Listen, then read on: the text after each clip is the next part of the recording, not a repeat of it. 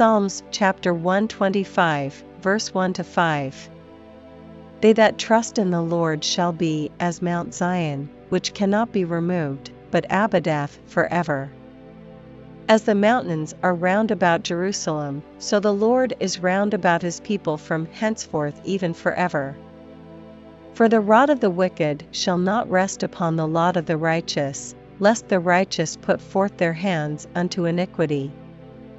Do good, O Lord, unto those that be good, and to them that are upright in their hearts. As for such as turn aside unto their crooked ways, the Lord shall lead them forth with the workers of iniquity, but peace shall be upon Israel.